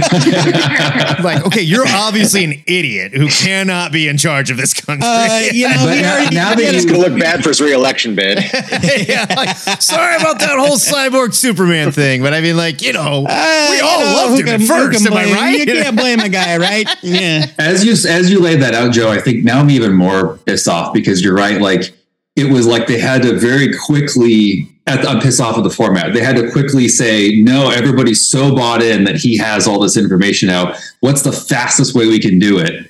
Or the most like contained way, because it has to be in one issue. Let's do it in this magazine format where you have some distance so you don't have to explain too much because it's a voyeuristic sort of interpretation. Mm-hmm. Yeah, I hate this issue actually. Yeah, now we just need plot to go from A to B. Literally. That's it. And I give it a little bit of slack when I remember that it will be another month, of storytelling before that heel turn, right? Sure. And so it's not as instantaneous. It wasn't as instantaneous at the time, but if you're reading it in one shot in trades, then it's like this is wrestling level heel turn though, where it's like like totally like, oh, we just won, we're best friends, like we're holding hands, everybody's cheering, and then one dude puts an elbow in his friend's mouth and stands over, like, why? Like, what happened? He's like, oh, they're not friends anymore. Okay. If you're following along in the trade, there is another interminably long Bloodlines annual with the worst art. I don't want to talk about this issue. It's terrible. Can we move on? Please, let's get to 502. There's one where Cyborg Superman has a bunch of goo on his finger, and the cop says, "What are you doing?" And he goes, "Analyzing these bodily fluids." Fluids. It's so gross. Yeah. Gross. It's not fluid. One last thing to note about Superman 79. The cyborg Superman gives Bill Clinton a metal potato that Bill Clinton can use to call him whenever he has. That'll come up in the next issue. All right. It all comes down to this, at least as far as this episode is concerned. Adventures of Superman 502. Supergirl introduces herself to Superboy and invites him to have dinner with her and Lex. Superboy continues to be gross. A sleazy promoter named Rex Leach hires the mercenary known as Stinger to confront Superboy at the request of a mysterious third party. It's not that mysterious. We're going to find out in a number of pages who it is. You may remember Rex as the guy that tried to get Jimmy to sell out during Superman's funeral, leading to a small riot. Lex wants to be in the Superboy business and lays it on real thick, even parading an overly flirty Supergirl around in a slinky dress. Good God. Superboy, who has no idea how legally binding agreements work, obviously agrees. In a hormone-induced haze, Superboy signs a contract with Rex. Foreshadowing. Surprise, surprise, Rex hired Stinger to attack Superboy on Morgan Edge's orders, all in an attempt to jack up the ratings. Tana is onto them, but Edge threatens her career, and so she rolls over. Ugh. Later, Superboy is transporting an historic train engine to the Metropolis Museum of Science when Stinger attacks. Supergirl shows up to help, but the fight doesn't go their way. To cover up his escape, Stinger destroys the Hobbs Bay Bridge. Meanwhile, we meet the post-crisis Crypto. And that scary-looking spaceship that we mentioned during the last chapter enters the solar system with its weapons primed for war. To be continued! Gentlemen. Stinger is the worst thing I've ever seen. You know what? At the time, I thought Stinger was rad. Stinger, he looks cool. You can't send a guy with a lasso and a gun to kill a super person. And yet he like ate a dollar store Superboy's dead lunch. shot. Yeah, it's dollar store dead shot meets like Spawn or something. Spider-Man. Or Spider-Man, Because he basically like thwips out of Rex's window. Yeah. He literally thwips. Yeah. Yeah, he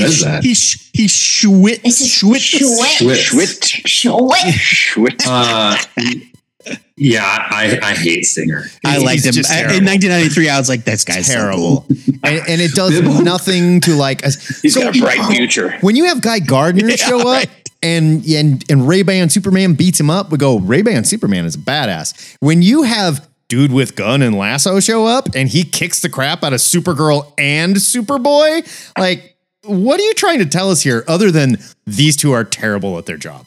Terrible. Well, yeah. But you know what? I think part of that goes to what Edge was trying to get at, was trying to do. He didn't want somebody formidable.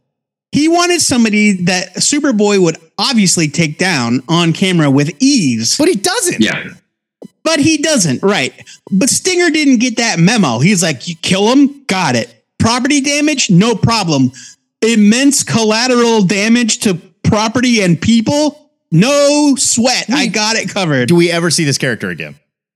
I think he maybe makes one other appearance. He's short-lived. Okay, my point is, it seems like, and I think we talked about a little bit of this last time. None of the old school super villains are really around other than Lex, who's in a different body.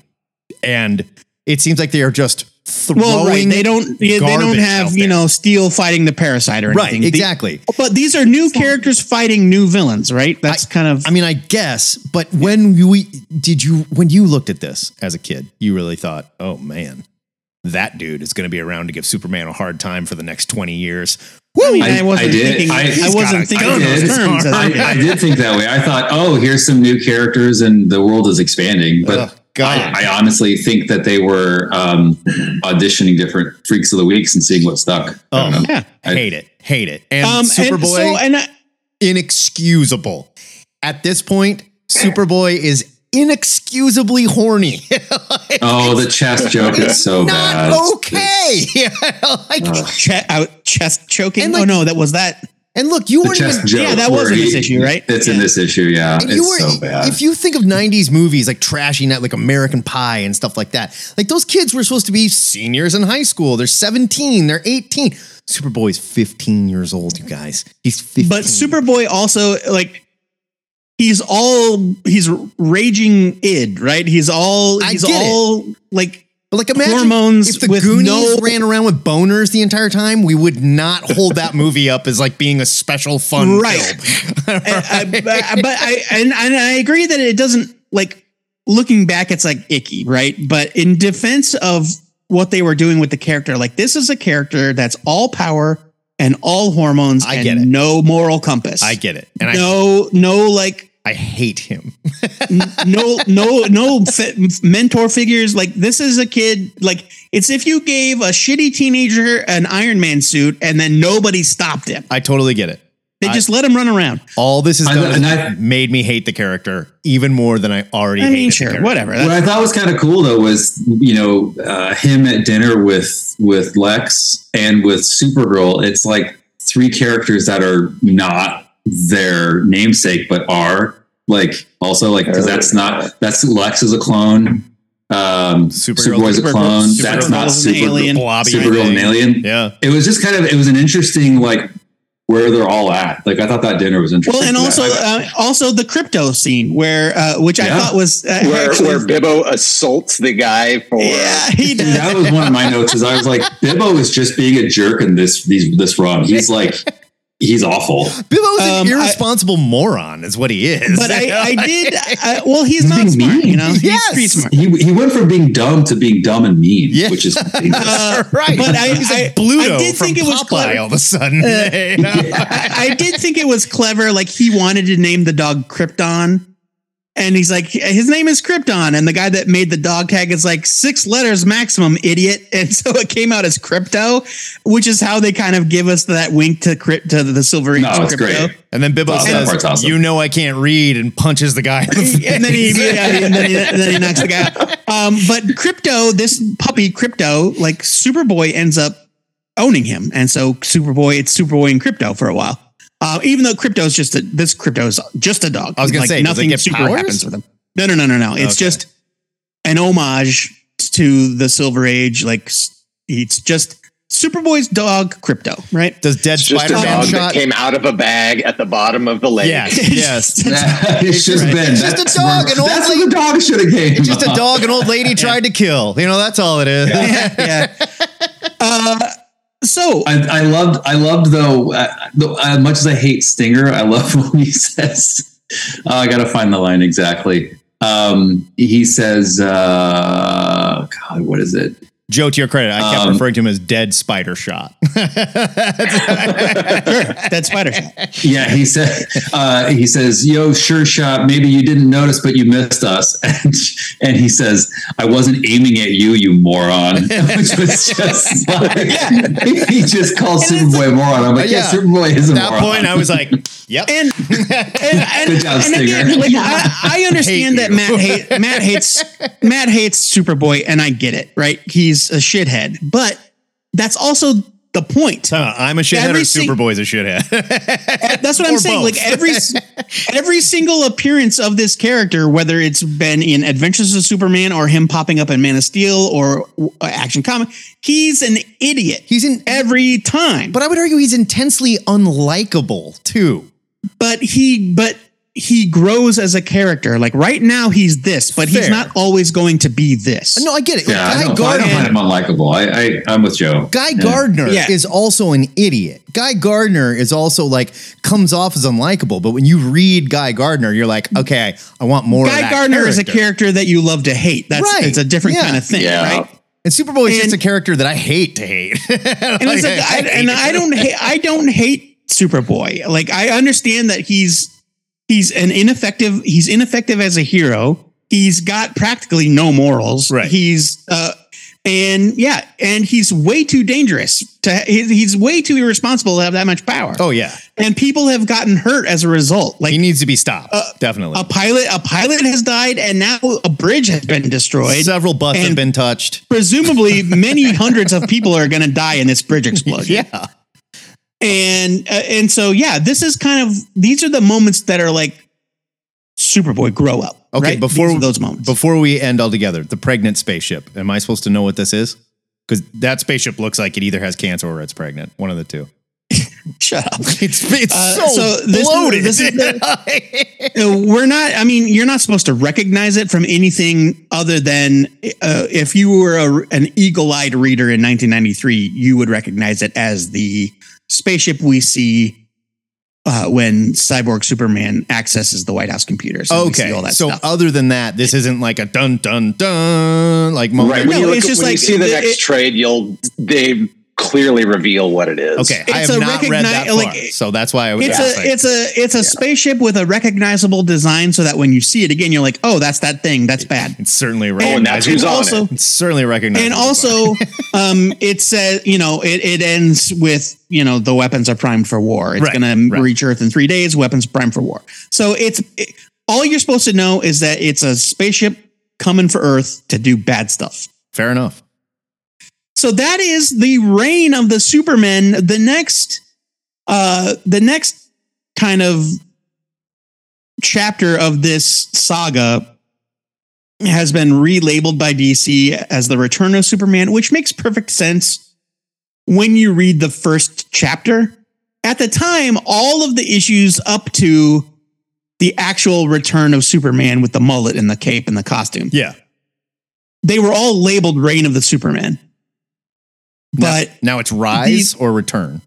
Now it's Return. Now they've labeled it Return, and I mean I don't know if this is a spoiler, Matt. You can edit this out if you think, but there's a very obvious kind of turning point in the story in the next chapter. Okay, which don't is say this then. Don't say this because I don't want to spoil it for me. I'm not gonna. I won't reveal anything. Yeah, but I just don't want to spoil it for me. I have not read it. Yeah. I don't know. The next trade, the Return of Superman trade opens with a very strong turning point in the story. Okay, and so it's very obvious why DC has now split these into two. Retroactively said this makes sense for a break here. Yeah. Okay. All right. But yeah, so this was Reign of the Supermen, and now we're ending on a cliffhanger, and the Return of Superman begins in earnest in the next volume, the grand finale of the Slack Issues 30th anniversary retrospective of the death. I might cry. Woof. So as of this point, as someone who's never read this before, love Cyborg Superman. Love him. Can't get enough. He's the best. And his story is cheeseball and stupid. Ray-Ban Superman. Don't buy it. Whatever. But he's cool. Steel, I mean, he's 90s cool. I feel nothing for Steel, and I feel like they really gave him short shrift with his street level story, which is just stupid and silly. And the White Rabbit is awful. Superboy is the worst. Just the worst. I hate him. Couldn't hate him more. Man of Steel, if I'm remembering correctly, like thinking back, Superman the Man of Steel by Simonson and Bogdanov was always more of the street level kind of book where it's like Superman dealing with real people and real problems. So the Superman books, I do feel like that's accurate. Yeah. The Superman books would often take on a certain tone, and it would become more obvious later on where like they did it on purpose. But sure. Superman is your superhero book. Action Comics is also a superhero book, whatever. Adventures of Superman is primarily about the supporting cast. And Man of Steel was like, this is Superman and how he relates to real people and real problems in Metropolis, like Suicide Slum or Underworld or whatever. Okay. All right. And that was what Man of Steel was. Like later on, the Superman office would like create they would actually demarcate the books where like Superman, the Man of Steel in its later years became a hardcore sci-fi superhero. Yeah, that's kind of when I started reading it. Superman's the flagship. Adventures of Superman is this. Action Comics is this. And that was during the Joe Kelly, Joe Casey, Mark Schultz wrote Superman. That's when I really started Mark Schultz, Superman. Creator of Cadillacs and Dinosaurs and Xenozoic Tales. I loved Mark Schultz Superman. Very sci-fi fantasy kind of writer. I loved it. And so, that's kind of what's going on here as well. Like Superman, the Man of Steel was the street level. Okay. Kind of, but yeah. Could have been executed. Do you guys have any other thoughts about what we read this time around? Buy it, skim it. Leave it. This is a hardcore buy it for me. I love Reign of the Supermen. I'm giving Superboy a leave it. I'll give no. Overall. No, I'm saying the book that he's in. The book that he's in, I would give a leave it because he was a slog to get through. I did not like the character. The book that Cyborg Superman is great. The book that Ray-Ban Superman is good. And Steel, it's a leave it for me. I don't like all the four art. of these books. I don't Gonna like the buy story. it without reservation for me. Reign of the Superman rules. Therefore, so I'm half and half. This chapter, I got to give a skim it. That's where I'm at. Worst buy it possible. It's a skim it. I like where Hugo's head is at. The worst buy it possible. So you're giving it a buy it. Almost a skim it. Highest skim it, lowest buy it. It's like gotcha. It's a B plus A minus. I feel like Hugo and I agree every time. This is great. I love it. I think he's just trying to get in your good graces. I'm gonna go with a buy it. I love it. It's great. Fair. Yeah, and Joe, buy it for sure. It's a romp. It's certainly a romp. Yeah, and it's fun to amazing. Look. Yes, I think the art is amazing as well, Hugo. Most of it. I don't want to. I'm not gonna spoil anything for Matt or Hugo or anybody who might not know, but it's really fun to look back at this with the knowledge I have now and see where these characters have gone and how they've evolved, especially Steel and Superboy. Say what you will about where they are at here in this and the stories that you read, you liked them or not. I think that they were absolutely brilliant characters. Like, well done, DC, for coming up with these two guys. Fair. I think my love of the Cyborg Superman comes from what Jeff Johns did with him later. Well, and Cyborg Superman is a great villain. That character was so scary. Superman Doomsday Hunter Prey, it rocks. It's so fun. Oh yeah, Hunter Prey. I need to get on that one. It's so good. I would. It's also that's the series that gives us the origin of Doomsday. Like, where did Doomsday come from? They have these covers where it looks like they're coming out of fire. There's beautiful covers. Like it's just. What I love about this book, though, is and I feel like we talked about this earlier, is the epicness of the cast because. In a vacuum, Superman is not an interesting character because he's most interesting when he's in a very complex tapestry of other characters trying to figure out how to be a human and how to work with them. So the more you build Metropolis up to be like a very complex system of corruption and politics and this and that and science and labs, like that makes him even more interesting. So this to me is like my favorite era of Superman. That's fair. Totally. I think it's the current question of the week from Brian Domingos on our Discord, the two-headed Discord. Yeah. That's a good one. Like, what's your favorite version of a fictional place? And the more I think about it, the more I think that the post-crisis Metropolis, like all the way up to, I don't even know when it ends.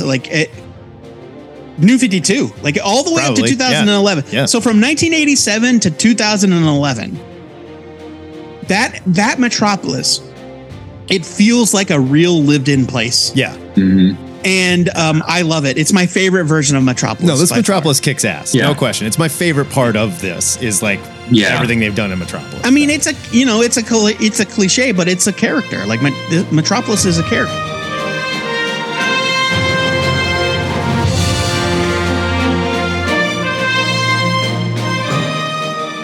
Don't fret, Super Friends. The Slack Issue Super Crew will once again join forces to finish off this mess that Joe got me into. We'll be doing the return of Superman. He's got long hair. He's wearing all black. I'm told it's a whole thing. So I'm going to get myself ready for that. I'm guessing my therapist won't let me do it until at least Thanksgiving.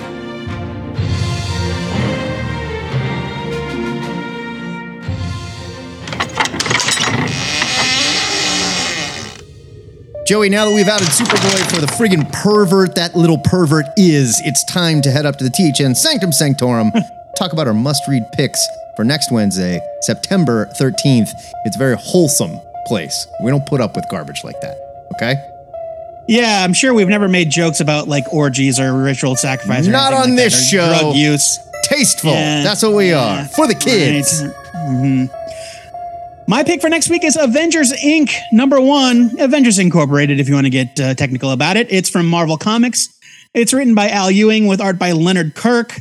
Two of my favorites. It's 40 pages for $4.99. Here's your solicit. Action, mystery, adventure. Her name is Janet Van Dyne. She's a hero. She's a celebrity. She's hunting a killer. His name is Victor Shade. He's a villain. He's an enigma. He just got killed. He sounds like a real jerk. I know. They're out to solve every mystery in the Marvel Universe, starting with their own. Al Ewing and Leonard Kirk bring you a whole new style of avenging, not avenging. Yeah. From a whole new style of Avengers. Look, you had me at Al Ewing for one thing. You had me twice with Leonard Kirk. And then you give me this like pseudo noir murder mystery detective angle. I'm like, yeah. This checks off all my boxes. I'm in big time for this. I can't wait to read it. Did we know this was a thing that was coming? I feel like this just snuck up out of nowhere. We did. Okay. And I'm sure we even talked about it. I don't think we did, because I was like, what is this book? I knew nothing about it. I'm excited. I like Al Ewing, and I love when he writes The Wasp. His Wasp miniseries was great. If you didn't read it, go pick that up. It was a good time. I just didn't know this was a thing that was happening. We knew it was a thing because I talked about who Victor Shade is. Victor Shade is an alias that was once used by the Vision when he was pretending to be a dude. And so it's this now, like, who is this guy running around using the Vision's old name? If you look at the cover, the guy looks like the Vision. So yes, we talked about this on the show. Maybe we talked about it on the Gang Hang one week when you weren't there. Maybe that was it. I don't know. But yes, we did know this was coming. Oh, covers by Daniel Acuna as well. Like, come on. My pick for next week is Batman, Gargoyle of Gotham, #1. This is just in time for Batman Day, next Saturday, the 16th. So bust out your cape and cowl. It's Batman Day. You want to be there for the parade at least 2 hours early. You're not going to get in, okay? This one is... I mean, there's at least one new Batman ongoing series being launched, probably multiple Batman. Oh, there's like 7 coming out. Batman books coming out week. next week. Yeah. It's from DC. It's 48 pages for $6.99. This is written and drawn by Raphael Grandpa. Here is your solicit. Eisner Award-winning storyteller Raphael Grandpa's twisted vision of the Dark Knight. When you chase your own shadow, it leads you into the abyss. In a Gotham City where every day feels darker and more irredeemable than the last, Batman makes a definitive choice to kill off the Bruce Wayne identity for good and embrace the cowl full time. But though he knows the streets of Gotham, Batman will soon come to find that he hardly knows himself. A serial killer is on the loose. And while the murder victims seem random at first, every clue draws Batman closer to the terrifying truth. They're all connected. Not just to each other, but to him. When an all-new rogues gallery of utterly depraved villains begins to emerge from the depths of the city, Batman will have to contend with the very nature of evil, including that which lurks inside the darkest corners of his own heart. To face what's coming for his city, Batman, Gargoyle of Gotham, brings Raphael Grandpa's twisted vision of both the Dark Knight and the city of Gotham to life in a DC writing debut that will reach its icy black tendrils into the deepest and darkest corners of human nature and leave you gasping for breath and for more. Batman, tendrils away from me, Batman. Batman, Gargoyle of Gotham will also be available at participating retailers, which tells me you had to order a certain amount to order these or something along those lines, in a noir version showcasing the complete first issue art and letters of the story in vivid black and white. wonder what you had to do to get that noir version. I don't know. They just said participating retailers. So my guess is you had to order X amount and then you could order. Maybe it could be any number of retailers. Who knows? But yeah. Now I'm not certain here. I don't know what's coming, but it sounds like it's not a feel good Batman story to me. No. When have you ever read a feel-good Raphael Grandpa story? And I'm sorry, it should have been "Keep your tendrils away from me, Grandpa." Yeah. That's the sound quote. That's the clip right there. No, I'm picking this because Raphael Grandpa. That's why. And I want to give a little bit of good-natured ribbing to our friend Tim Benson, who is a fan of who listens to the show. I think he listens to the show. He's definitely on the Discord. Tim put up a batch of stuff. He's like, these are some books coming out next week that I'm curious about, but I didn't order. And one of them was Batman Gargoyle of Gotham. And he said, I didn't order that Batman one because I'm mad at Batman. Or like he said some sort of Matt Bomb shit where it's like, Batman doesn't need my help. Why am I being drug into this? I picked it. Because you say that kind of thing all the time. It's like, I didn't pick this because it doesn't need my help. That's my must-read pick. I know, but you know what I mean? But it's like, sir, you don't skip a Raphael Grandpa book because Batman doesn't need your help. You come for the grandpa, you stay for the Batman. Right. If this was Raphael Grandpa's ambush bug, then I'm picking it up. I mean, it could be Wonder Woman, the Gargoyle of Gateway City, or Green Arrow, the Gargoyle of Star City. It could be any character on any city. What's your gargoyle deal? I mean, it's insert stone edifice of your choice. I don't care. I don't know if it's an edifice. I don't know what you call those things. You're lost in your metaphors. Get out of here. Quite a sculpture. It's not a statue. It's a caps. Definitely a statue. The point being, Raphael Grandpa is an incredible artist. Is he a good writer? I don't know when it comes to Batman. I've read other stuff he's written that has been excellent. And sometimes when we get into this, writer that's really good in their own sandbox decides they want to take on something like Batman or Spider-Man. It can go to a place that makes a lot of fans go, ew. I don't know for certain. We're going to find out.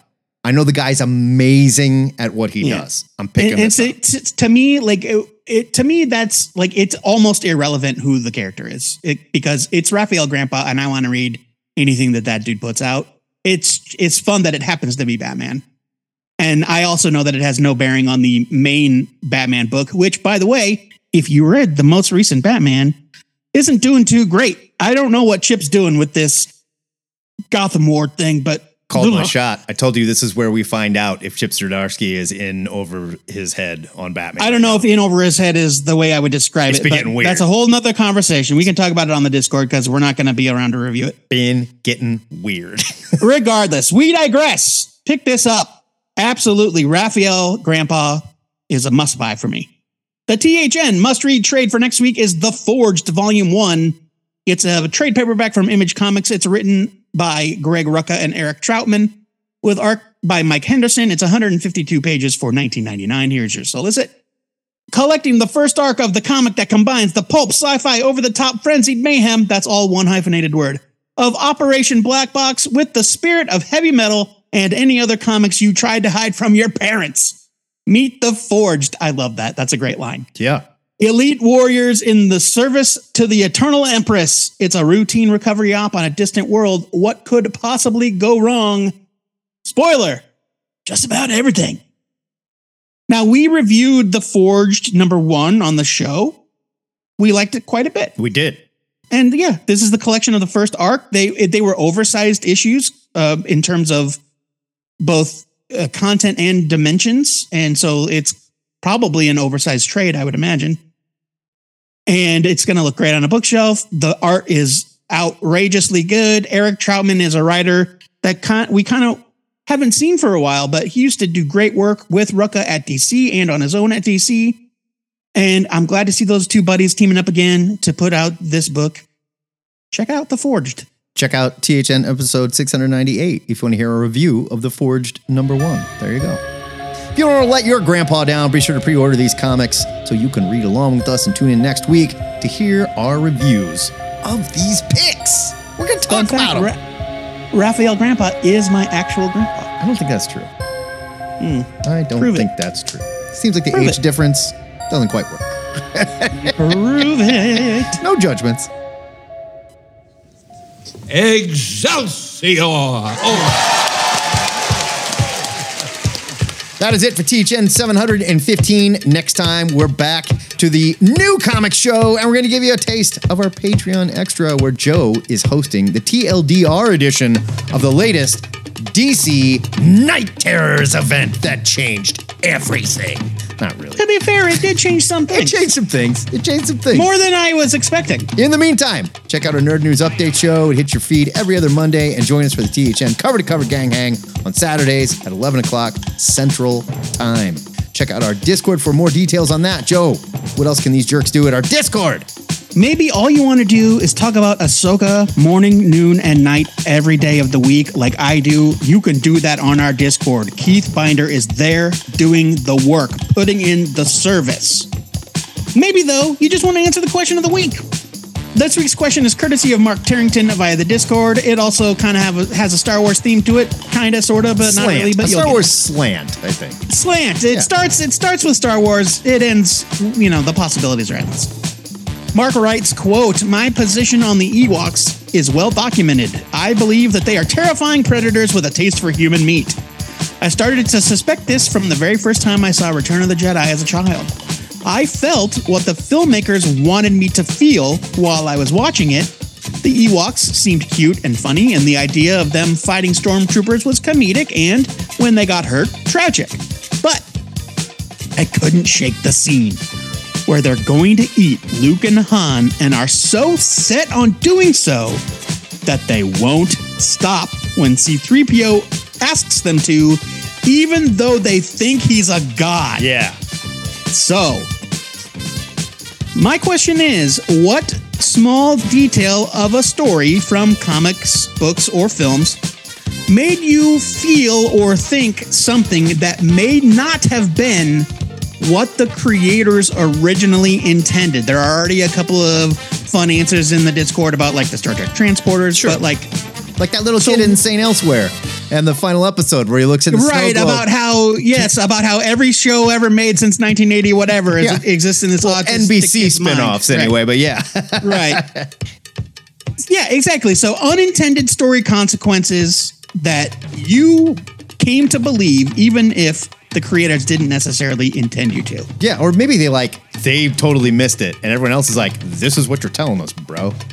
Well, sure, right, exactly. Maybe it's so obvious to everybody but the creators. Yeah. You can sign up for our Discord with the link at twoheadednerd.com/Discord, where we've got channels for all of our segments.